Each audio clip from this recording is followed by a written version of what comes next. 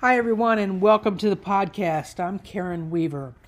This week, we saw the loss of the Big Ten football and the Pac-12 football schedules for the fall. While other sports were impacted, none is as consequential as the loss of football games and therefore football revenues are to both of these conferences.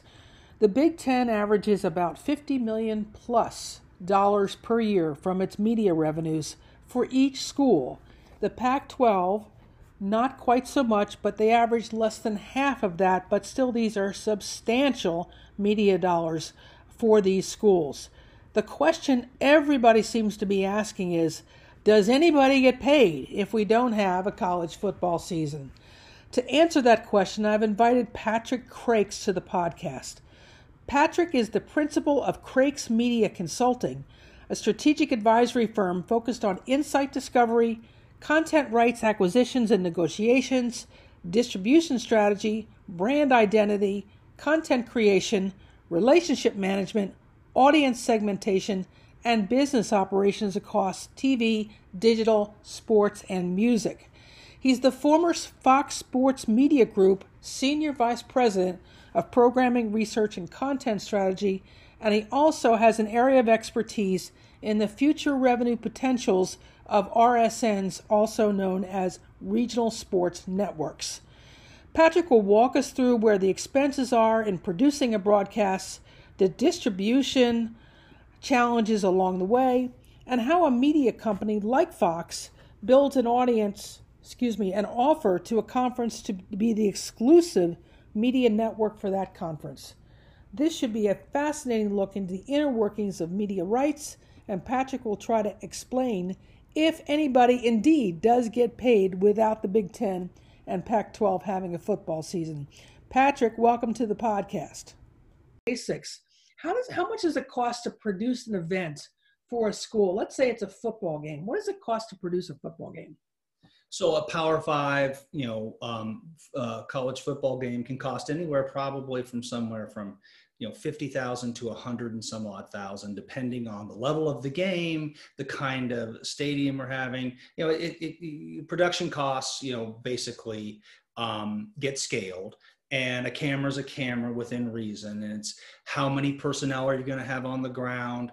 How much technology do you want to have to cover the game? How many cameras do you want to have? And that's all dictated by the game, right? So an early season game between a Power Five team on the road at, say, a smaller conference may get less exposure on the production side than some of the made-for games that we see at AT&T Stadium and others in week one.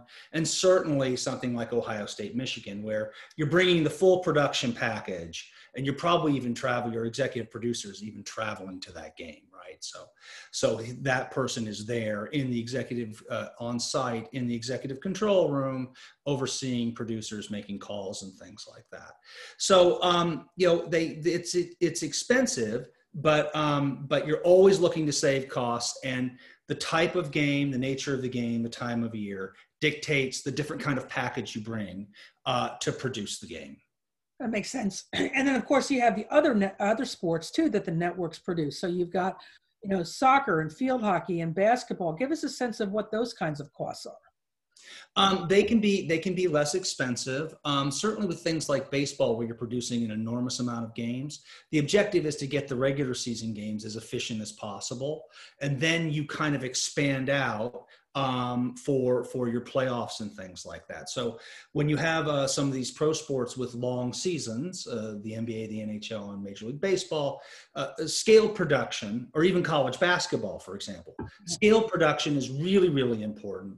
And you're not necessarily bumping up the level, except in some circumstances where there's a real story to tell or something like that. Football is different in the sense that there are less games. Many of the games are important. By the time in college football, by the time you get to November, for all the teams that are in the top 20 that might have an opportunity to enter the college football playoff, every game is crucial. So production expenses tend to be more expensive on a per game basis for football, simply because of the nature of the season. And that's also one of the things that gives football its unique value.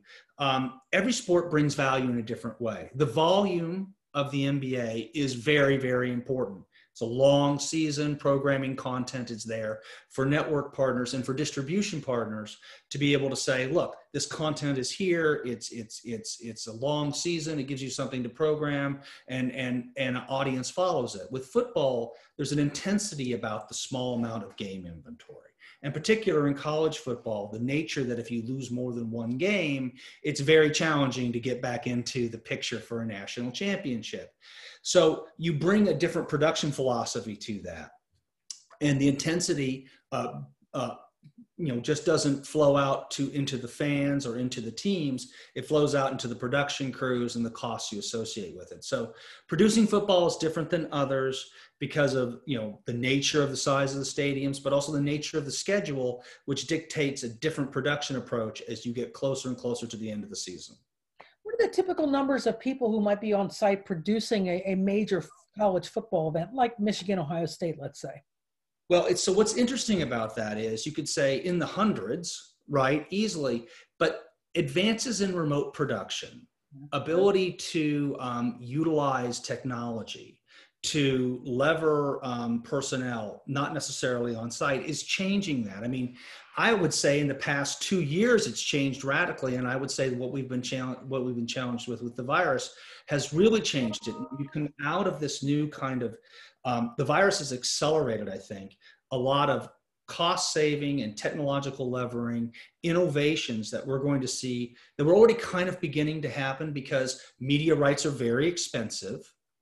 And production and technology are expensive. So ways to kind of try to make everything more efficient, a huge incentive to do that. Levering technology, not just for producing things on the screen at site, but levering it in a way that saves on travel costs, saves on technology investment, allows personnel to be able to be less spread out, spending less time in airplanes and in automobiles and setting up things, and more times focusing on presentation and quality and efficiency, all helps a network pay for its media rights. So that incentive was already there, but the virus has really accelerated that because you can't travel. Now we have a practical problem. Yes. Even if we wanted to travel people, it's much harder to justify doing it. And the whole thing, as we poke our heads up now, I think, kind of, not evenly, but poking your head up and trying to produce games at site. Like MLS is back at site now.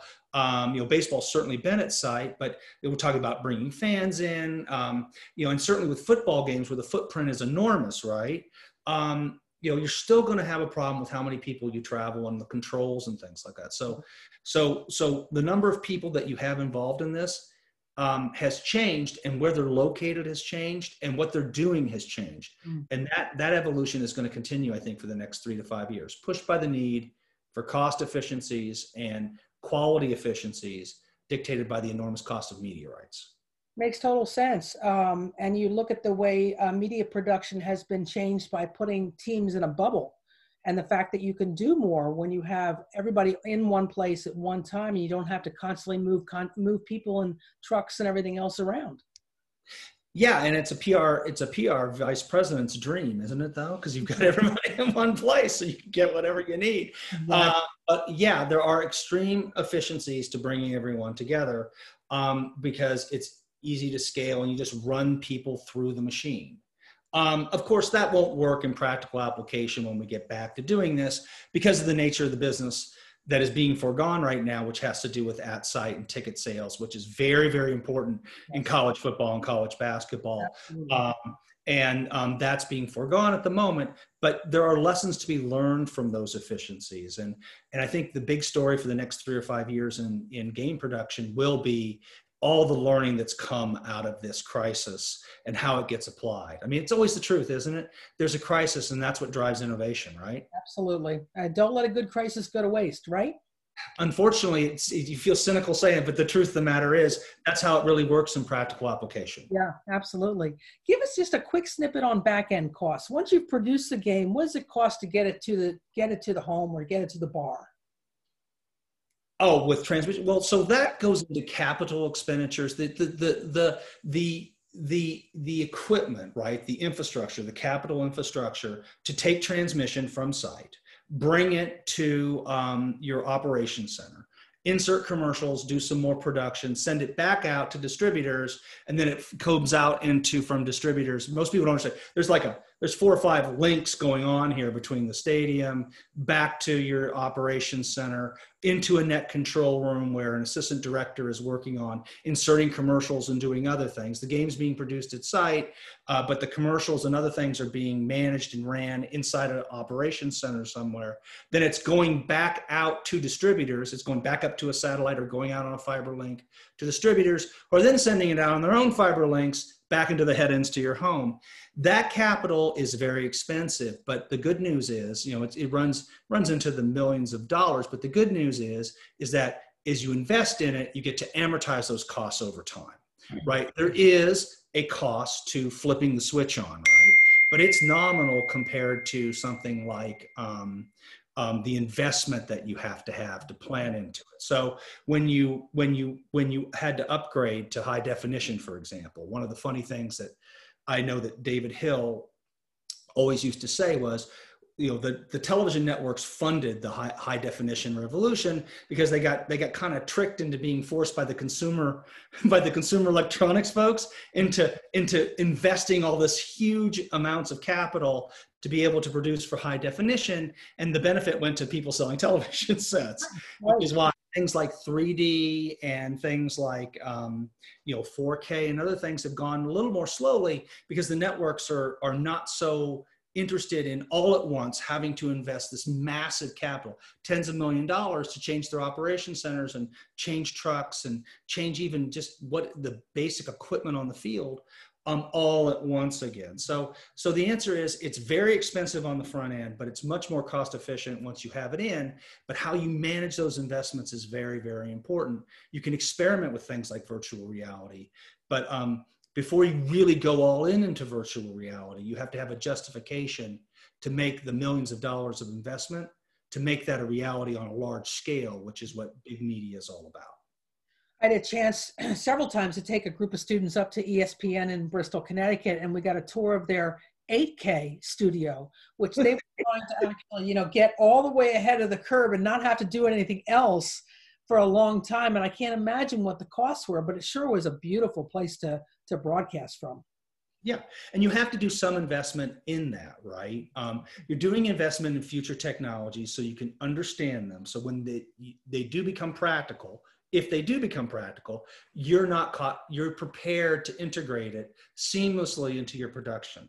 But the problem is not every great idea pans out. So you have to spend money to be prepared and learn, but oftentimes there will just be learnings, right? The real, true, innovative wrinkle is still in front of you. But fortunately, because you did the investment in an 8K studio, you understand something. You also understand how expensive it's going to be. And of course, it's expensive, but you have to do that. So ESPN, Fox, CBS, NBC, Turner, all the big sports media networks are constantly allocating capital to innovation experiments. Yeah. Right. Trying to do a virtual reality presentation of the Daytona 500, which, NASCAR is a complicated sport to produce because the footprint's so big, right? Mm-hmm. And doing that kind of innovation, which Fox has been doing for years, experimenting with that, may not pay off next season, but at some point, those understandings, being part of the evolution, do pay off, and they pay off on the screen, and they pay off economically because the consumer is demanding innovation, but it has to be the right kind of innovation. I used to say when we used to test all the programs, was one of the things that came back was consumers expect technology, but it has to help the storytelling, which all the producers got immediately. And the problem with a lot of this new technological innovation is sometimes the downside is you can do practically anything you want if you truly want to. The question is, should you? Yeah. And that's why, the research department can tell you lots of information, but I always said, the research department, there's no substitute for the producer's insight and decision-making capability. they're the people who are creative enough to understand how to interlace it and whether it makes any sense. Yeah. It doesn't mean you don't experience, but research is very, very important. I started out in research. I'm a researcher. I ran the consumer research group at Fox Sports for nearly 2 decades. Had a very large budget testing everything from price elasticities to Netflix to talent. And the one thing that always came back was, you can get research to show you lots of stuff, but at the end of the day, a producer has to figure out whether that helps them tell the story. And that's the key. So let's bring it back to the universities now. Okay, we've got these costs. We understand how the sausage gets made, if you will. But now we've got to think about payments to the universities and structuring out contracts over a period of 8, 10, 12, maybe even 20 years. How do you go about calculating those? When you're talking about media investments and things like that. So from the network perspective, right, there's an opportunity with a college conference. And it really starts out simply as an economic model exercise. All the disciplines inside the media company produce their opinion, right? How they would approach if the property was brought in-house, how it would, it kind of starts with, how does this fit into our programming portfolio? Right. I often tell investor clients that when you look at acquisitions for sports media properties, it has a lot in common with modern portfolio theory on the finance side, because everything's got its own place, right? And it does something for your presentation and for your business. And the value of one property in your portfolio may not be the same in another portfolio. Right?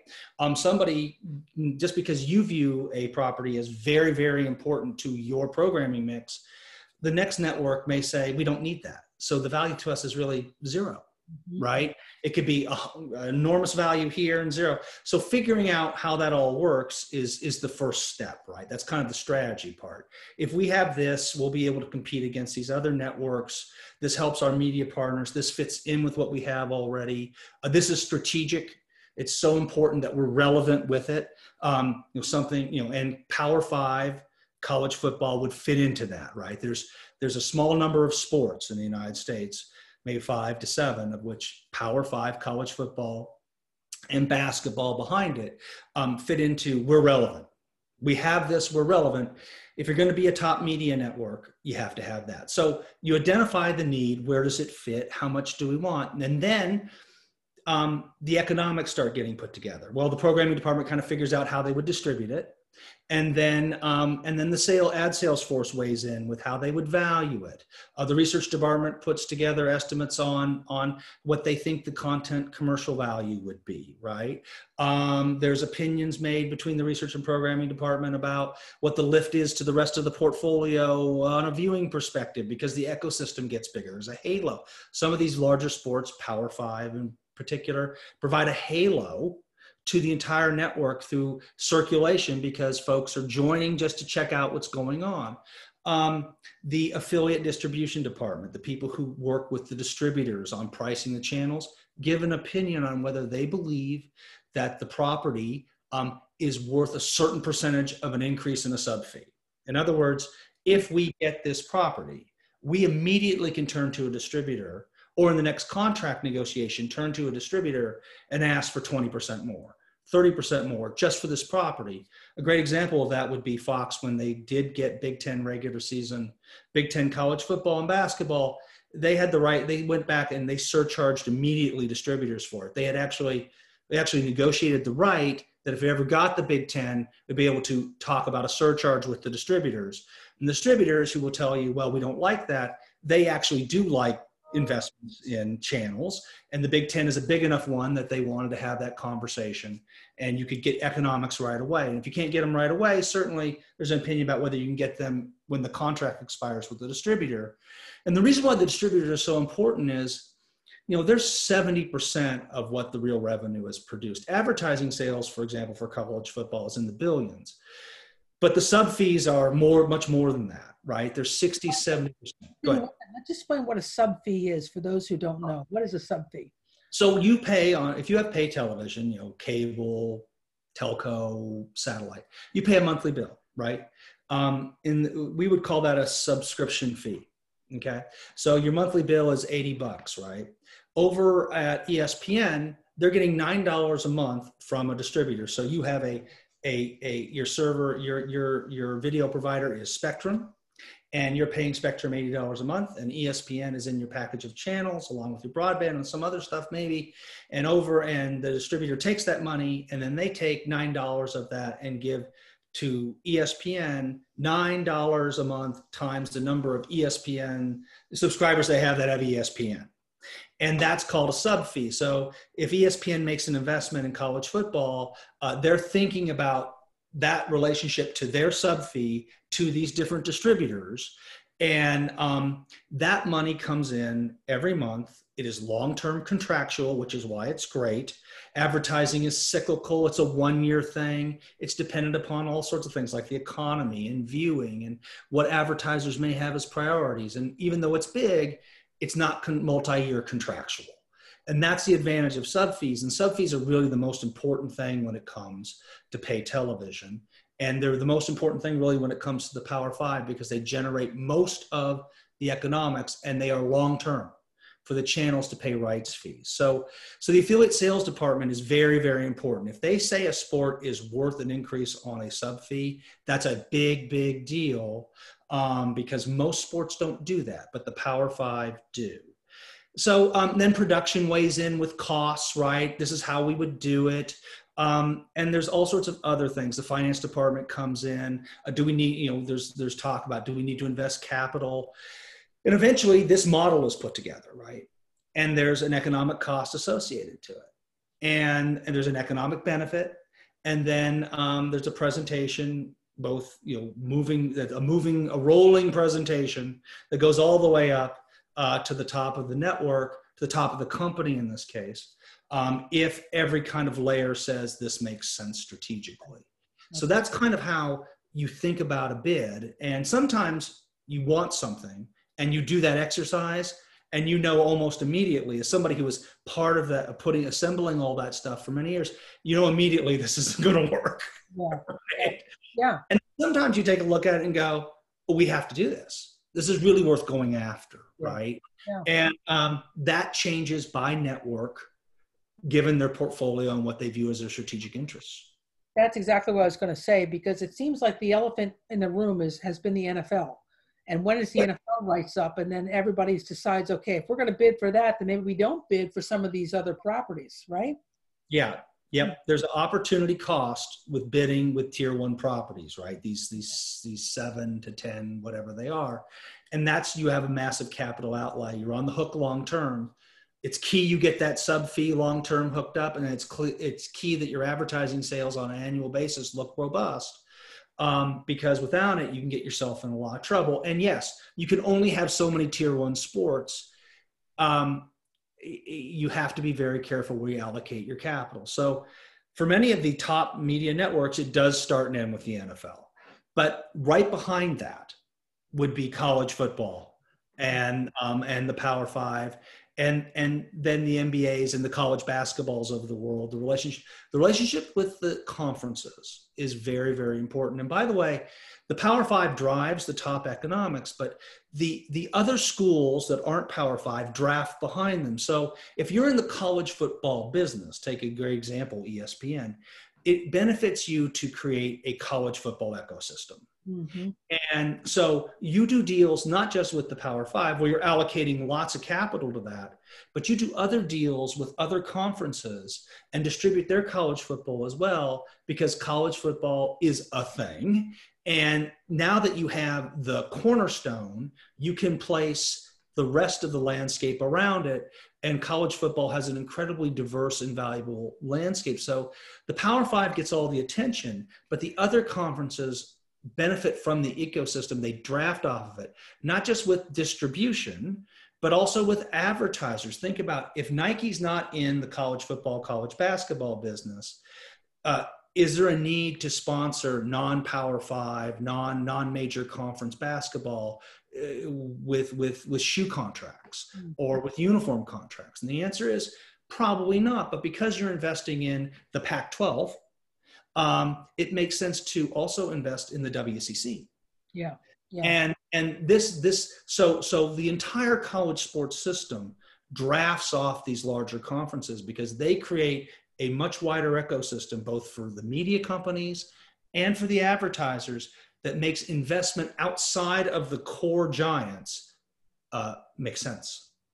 So let's now bring it to today, and we're looking at, of course, the Big Ten, the Pac-12 having postponed or canceled their fall sports seasons. How does this get worked out between the colleges and the media companies? Does anybody get paid at this point? Yeah. So look, so Karen, here's the truth of the matter.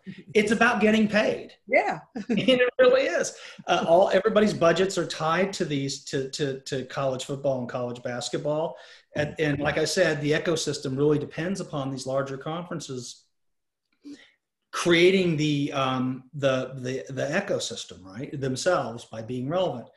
So it's going to be very complicated, right? So if you think about how kind of the media system works, sports media system works at the very high level for the biggest properties, think of it as a 3-link chain: distributor, network, conference / league, whatever you want to say, promotion. And it's like it's a 3-link value chain where everybody is kind of married together. I mean, it's literally a chain. The distributor sees the value in the content, the channel produces and packages it and gives it to them. And then, of course, the conference does their thing and holds the games.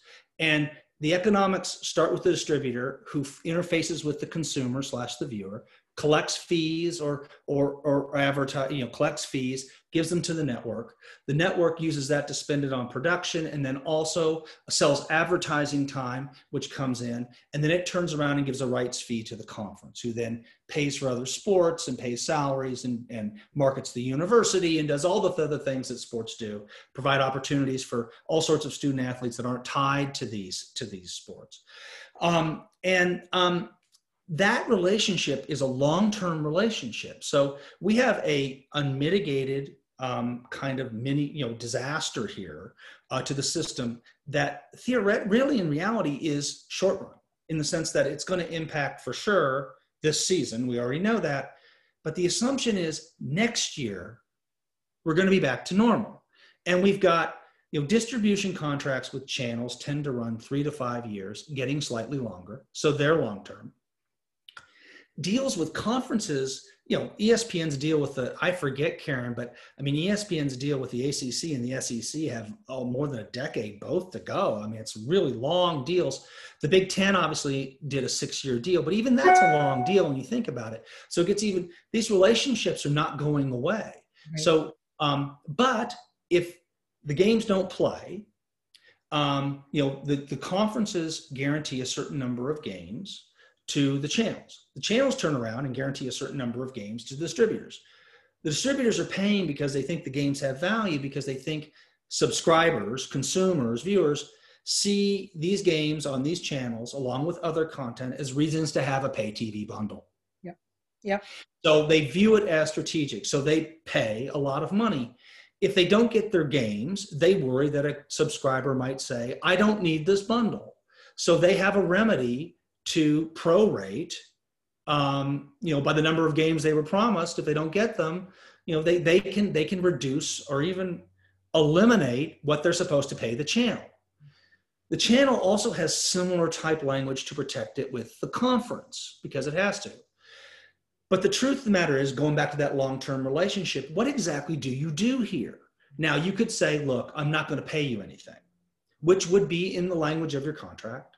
And that goes distributor to channel, and channel technically to conference. But the distributor knows that they want this content next year, and they may actually have a negotiation next year with said channel, and said channel now has this strategic content. Let's say you're a Comcast and you have heavy Midwest sub homes, in Chicago and Michigan and places like that. And ESPN you're doing no negotiation next year with ESPN, and you don't want to pay them for the Big Ten. And ESPN's like, well, we're going to have a negotiation next year.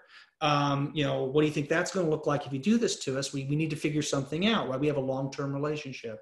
And even with the channel to the conference, it's even more complicated, because the conferences, you may have a deal coming up with them next year, and you want that, you have a relationship. So So the answer is, if you're a distributor, you can't just take it on the chin. But at the same time, there may be ways, there's got to be a negotiation, there's got to be a conversation about how this is going to work. And it may still end up, we're not going to pay you. Right. But typically there might be a way to find a way around this, or to mitigate it, or to make it better, or to find something else. And then the channel with the conference has the same kind of thing, right? Even though I think it's a little even more complicated. In particular, if you take a look at like the Big Ten rights are up in what, 2 years? Yeah. Another year or something like that. So, is the answer here that if you're a channel partner of the Big Ten, you're just not going to pay them the rights fee? You probably can do that. Are you going to do that? Yeah. The answer is maybe. I mean, you may not have a choice, because nobody anticipated this kind of disruption. And so that value chain links everyone together, with the reality of how the economics are supposed to flow, but with the reality that these relationships continue into the future, which means there's going to be conversations, negotiations, people are not going to get paid. It's going to be very, very challenging. But the actual final nature of how that all comes together is going to be an evolving and ongoing process over the next couple of months. Wow. Incredibly complicated. I know that you spend your life in this, but for someone who is just trying to understand how this ecosystem works, Patrick, this has been an incredibly helpful conversation. Thank you so much. Oh, my pleasure, Karen. Thank you very much for having me. Absolutely. So it was a great conversation.